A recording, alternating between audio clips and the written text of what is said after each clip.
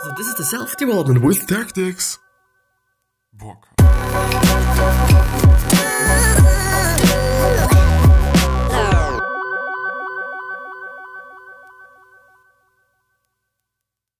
So, this is again gonna be about John Doerr and what to measure. Measure what matters. More after the intro, as always. Oh my god. Like, I've been going through this book for... Today's, I think, the third day, isn't it? Like, yeah, it's the third day today, and I still don't know what the book is called. Like, this just says something. This just really says about how much attention I'm giving to what I'm reading, actually. Actually, in this case, I'm really not doing that, which is something that really pisses me off as well. But yeah, this is not what the episode is going to be about. The episode is about the book, and it's going to be the last episode about the book, and or featuring the book, I at least assume.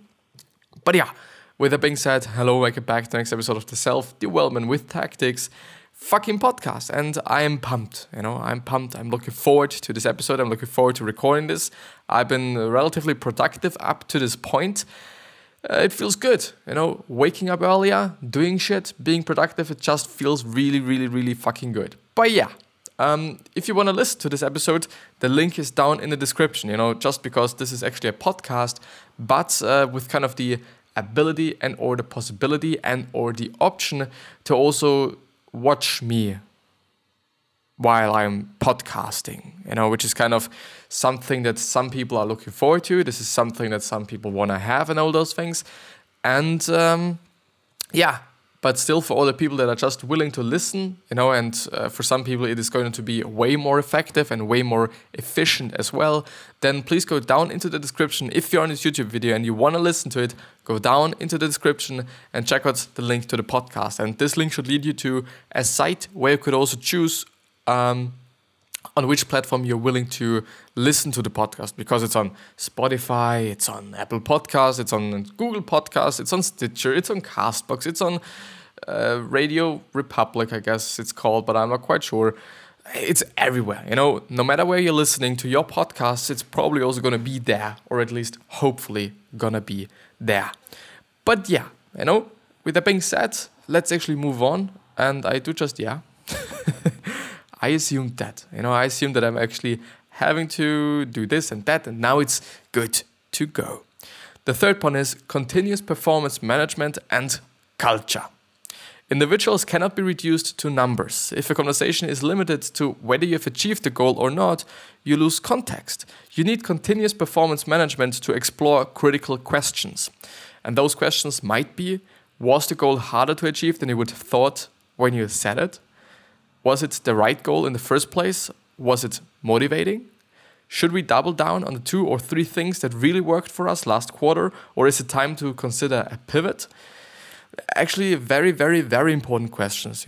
Just to stick to that a little bit, I especially like the second and the third one. Like, was it the right goal in the first place? Because something, and I've been talking about it yesterday and the day before as well, and this is basically kind of the point of the whole book, we sometimes and relatively often we just focus on things that do not really matter. And it is just a waste of time. And it is just also a waste of energy. And it's just something that you should not be doing. But this is kind of the challenge right now, to actually figuring out what is important, because in the first place, some things seem important, but in the end, they really are not. And this is kind of then now the challenge and also kind of the difficulty of this whole job or of this whole thing, to just figure out what really matters, what really is important, what really is something that you should be focusing on and what you should be going for. And I've also liked the third one, which is, should we double down on 2 or 3 things that really worked for us last quarter, or is it time to consider a pivot? Because I would actually say that often it's going to be the case that people are going to double down and or quadruple down on whatever worked the last quarter. And I gotta have to say that it just makes sense. It just makes sense. But, unless it is actually the case that you're seeing some sort of a change in culture, change in time, change in how things are going to be made in the future, then I think you should definitely consider a pivot, definitely consider a change and definitely consider doing something different. Just because, in the now things might be working, and in the past they might have been working, but who says that they're also going to work in the future? This is something to really consider and really think about, because I don't know, like, of course, in the now your company might be doing pretty well, but I think you would also like to sustain that, to sustain that productivity and that performance and that time here that you're having right now, the money that you're having right now, and therefore we have to innovate, which is something that's totally important. But I don't know, sometimes I feel like that companies are not innovating that much. But yeah, it's just another debate, I guess, another discussion. Continuous performance management is implemented with an instrument called CFR, which gives OKRs, their human voice. Conversations, an authentic, richly textured exchange between manager and contributor aimed at driving performance. Feedback, bidirectional or network communication among peers to evaluate progress and guide future improvements. And the last one is the recognition, expression of appreciation to deserving individuals for contributions of all sizes. And I really have to emphasize the last one, like recognition. Telling somebody that he or she did a really good job is something that's so incredibly important, and it's not only important just in a relationship between the manager and the the worker or employee or whatever it might be, but it is also definitely very important in the connection between an employer or employee and another employee. So two colleagues, basically. It's really so important. And I really have to tell you, if you're recognizing that somebody's doing just a really great job, please tell them. Please tell them that the job that they're doing is really fucking great, that they're doing just a really great job, that what they were able to do and what they are able to do is just insanely nice, insanely well, insanely good. Just tell them, because the thing is, it's going to make their day way better. And it's also maybe going to make your day way better, just because you have done something nice and you have done something nice to another human being, and you've made actually another human being's day a little bit better just by showing your appreciation for what the other human being is just doing. It just really moves a lot. I'm sorry. And now we're actually going into the whole things. So conversations, feedback and recognition in just some sort of a one-on-one thing. Like, now we're going to talk about conversations. So 5 critical areas emerge from conversation between managers and contributors. The first thing is goal setting and reflection.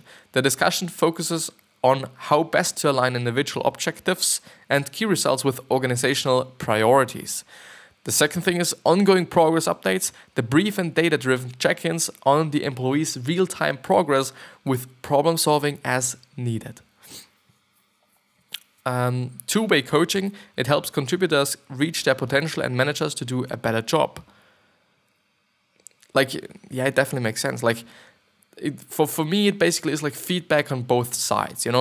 It's not only that the coach or the manager is giving the employee or the people or the person that is just managing. Why is this? Wait a second.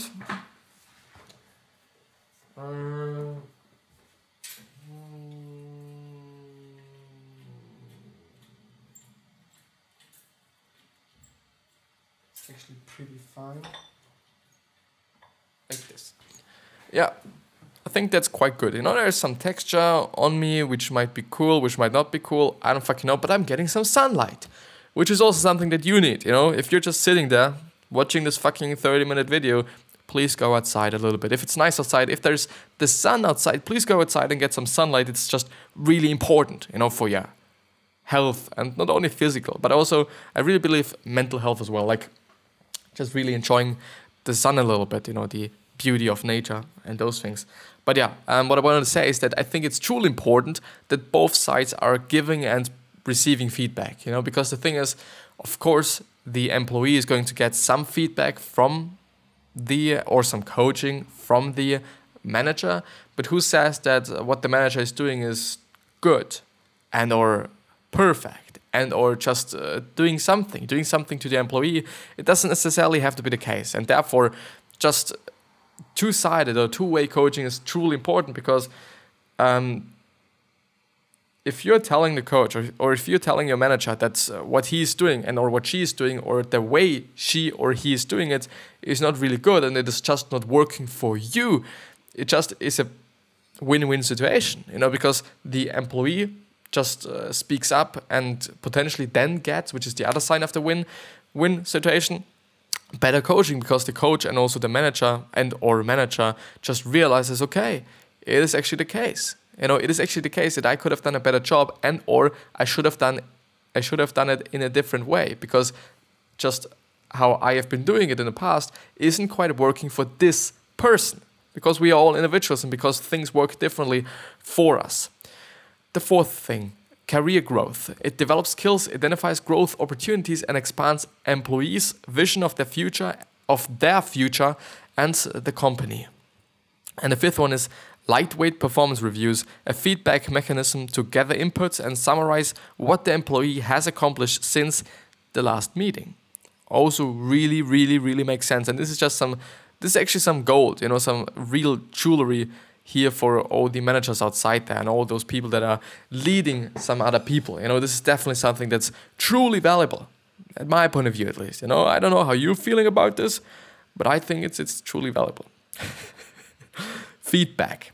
Today's workers want to be empowered and inspired, not told what to do. They want to provide feedback to the managers, not wait for a year to receive feedback from their managers. They want to discuss their goals on a regular basis, share them with others, and track progress from peers. In Adobe, individuals want to know how they are doing while they're doing it, and also what they need to do differently. Contributors get highly specific performance feedback at least once every 6 weeks. This way, everybody knows where they stand and how they are contributing value to the company. And as I've been talking about it yesterday, I really believe that knowing how you're contributing to the company is something that's incredibly important. Incredibly important.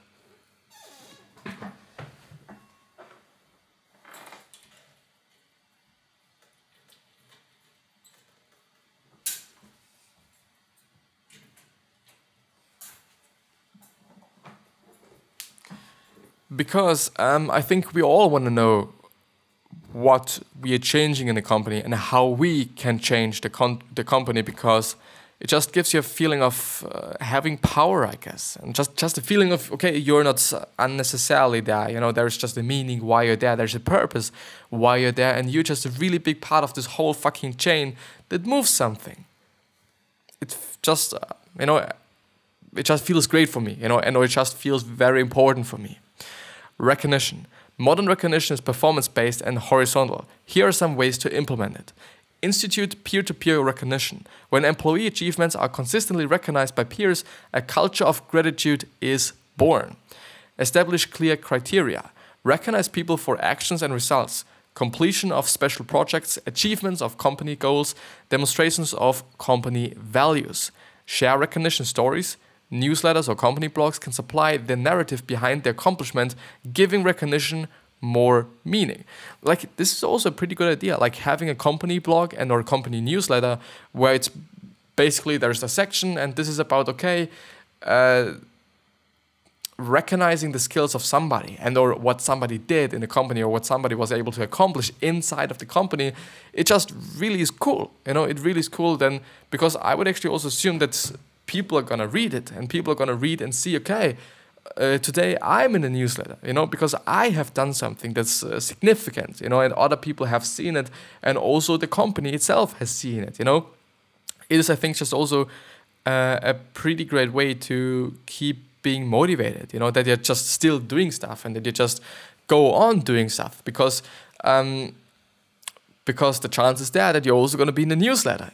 You might also be in the newsletter every single week, just because you're so a hard worker and you're so accomplished and are so a hard-working personality. The next point. Make recognition frequent and attainable. Hail small accomplishments to that extra So hail small accomplishments too. That extra effort to meet a deadline, that special polish on a proposal, the little things a manager might take for granted. And the last one is tie recognition to company goals and strategies.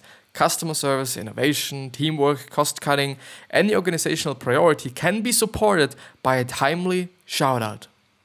To sum up, OKRs are clear vessels for leaders' priorities and insights. CVRs help ensure that those priorities and insights get transmitted, but goals cannot be attained without a medium and organization's culture. Culture is a set of values and beliefs as well as familiarity with the way things are done and should be done in a company. An OKR culture is an accountable culture. You don't push toward a goal just because the boss gave you an order. You do it because every OKR is transparently important to the company and the colleagues who count on you. It is a social contract, but a self-governed one. So it's like you are led by somebody, but you're still having the power to do something on your own. This is just how I'm seeing it and how I've understood it. And I actually have to say, like, okay, there's those OKR, just in terms of calling them, throughout the whole summary, I've never ever remembered what OKR is standing for and what the CFR. I still don't know what the CFR is, and especially not an OKR, even though this is something that has been part of the whole summary from the very beginning on. But I still don't know. But what I've seen is that there's just a lot of things in there that really make sense and that really are important, at least for me, for actually having a culture, having a good culture, and also a good environment, a good atmosphere in your company. I could actually scroll through and just pick something, let's actually stretch for amazing. Focus and commitment are a must for targeting goals that make a real difference. Only a transparent, collaborative, aligned, and connected organization can achieve so far beyond the norm. Without quantifiable tracking, how can you know when you reached that amazing stretch objective? All those 3 points, they are amazingly important and they are amazing as such. And I don't know, I just might be having some problems with how he called those things and that there has to be a name for those things. Maybe there just actually have to be names for those things. Just for some people it might be really important, but for me it is actually a little bit, it's worsened it actually a little bit for me, But I'm definitely seeing the value in here. I'm really seeing the value, but by maybe just using the metaphor of those OCRs and OKRs and whatever it is, I don't know. It's still very important, and for every leader and also manager, this is definitely something that's valuable, at least at my point of view. The action steps. Visit the book's website for additional resources. Read aspirational stories of how others set their OKRs, which is something that's probably going to be very important for you, because it's always nice to see some inspiration and see how other people have done things, so that you're having some sort of an anchor in terms of you seeing how you could also be doing it and how just it is done, basically, what the basics of it is. But yeah, the third one is download Google's OKR playbook to learn from the organization that used OKRs to 10x their growth. And the last one is download the complete book on Amazon. I might actually be going through the book's website to see what's on there, and to see if there's actually something valuable on there, because I guess, and I also hope, that there is something of value in there. But yeah, the key takeaways and the conclusion actually. Ideas are easy and the execution is everything. And the execution is difficult. It's actually like this simple and easy thing.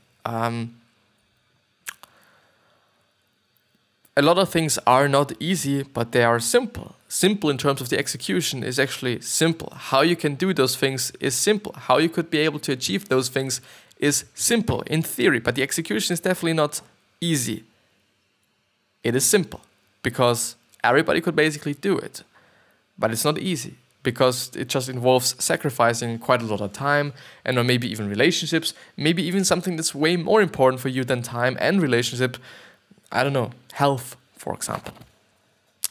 An objective is simply what is to be achieved. Key results monitor how we can get to the objective. An effective OKR system links goals to a team's broader mission, alignment and clarity to the entire organization. OKRs have 4 superpowers. The first one is focus on commit to priorities. The second one is align and connect for teamwork. The third one is track for accountability. And the fourth and last one is stretch for amazing. Continuous performance management is implemented with CFR, which stands for continuous nothing. No, I'm sorry. It stands for conversations, feedback, and recognition. Okay, again, like it is. Yeah, I don't know. Goals cannot be attained without a medium and organization's culture. And that's quite it with the key takeaways and or the conclusion. And now there's also further readings. And the first one is Radical Candor by Kim Malone Scott. Kim Scott teaches her vital new approach to effective management, the Radical Candor method, which lessons distilled from her experience at Apple and Google. That's amazing. And Guidelines, which is actually the book from Paul Miners, because we are on the paulminers.com site. And it's a pretty good book. It's summarizes the main lessons from 33 of the best-selling self-help books in one place, and it is available as an 80-page ebook and or 115-minute audiobook. And it Guidelines lists 31 rules or guidelines that you should follow to improve your productivity, become a better leader, to better in business, improve your health, succeed in life, and become a happier person. All those things. So you might be interested in it. As always, the link to this article and also essentially to the Guidelines book is going to be in the description and or in the show notes if you're on the podcast. But yeah, let's actually have a look on the book's site, just because I'm interested in if there's actually some additional information that could be truly important. Let's see. What's that?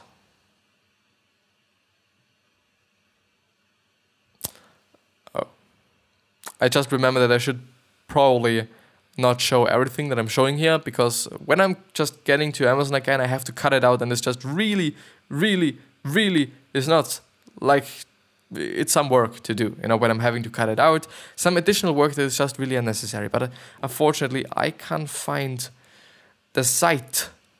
But Bill Gates said something. I would recommend John's book for anyone interested in becoming a better manager. And also Reid Hoffman, he's also an author. Jim Collins, Sheryl Sandberg, Facebook COO and founder of leanin.org and OptionB.org. Walter Isaacson, author of Steve Jobs and Leonardo da Vinci. It's actually insane. I can actually show you there. Walter Isaacson is actually, I don't know, let's actually see. Walter Isaacson. And it is him. I didn't know that. So he is called James K. Glassman. Is it just only kind of an artist name or something? Oh no, it's I think not.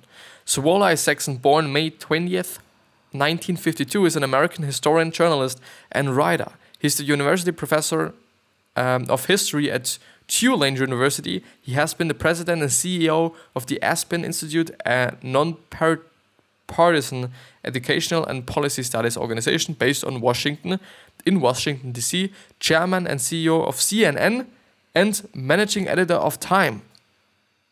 Wait, what? He's the CEO of 2 companies. One of them is CNN, which is fucking insane.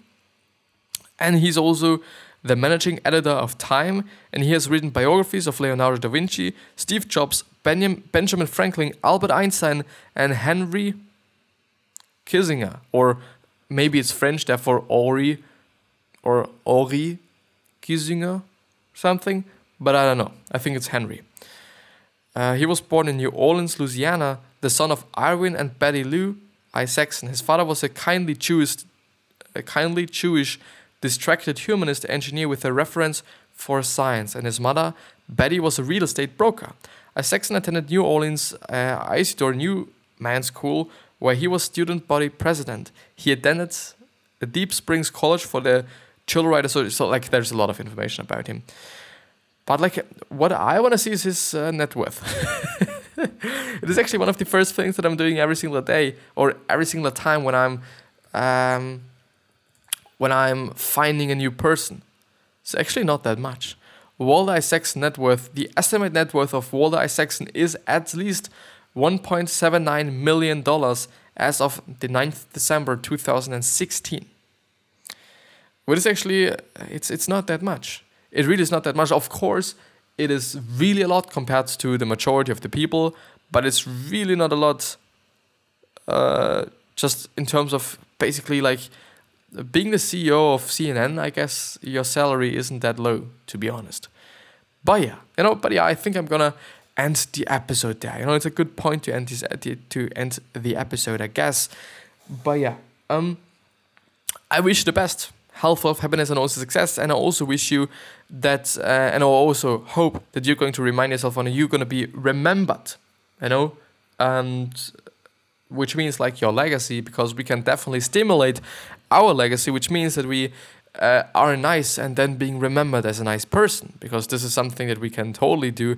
And this is also something that might also be advisable to do or suggestible to do, just because it's cool to be remembered as a nice person, to be remembered as a good person. The only problem there is that we are 7.7 billion people on this planet, which means that it might not work out. It might not work out as you want it to work out, because there's going to be like maybe even 10,000s of people that just dislike you by nature and or even hate you just because you are you and they are them. But it's not going to be about you. It's then actually about them, at my point of view at least. But yeah, 3 other questions that I hope that you're going to ask yourself are: why are you here? What are you trying to change? And what is bothering you the most? And those 3 questions are hopefully going to show you your purpose and maybe even some business ideas, since a lot of companies started out with solving something that really pissed them off in the first place. And or fixing it and those things. But yeah, subscribe to the podcast and also subscribe to the YouTube channel if you do not want to miss out on any value that I'm providing here and or trying to provide here. So please check it out, please subscribe, and I'm hopefully going to see you the next time.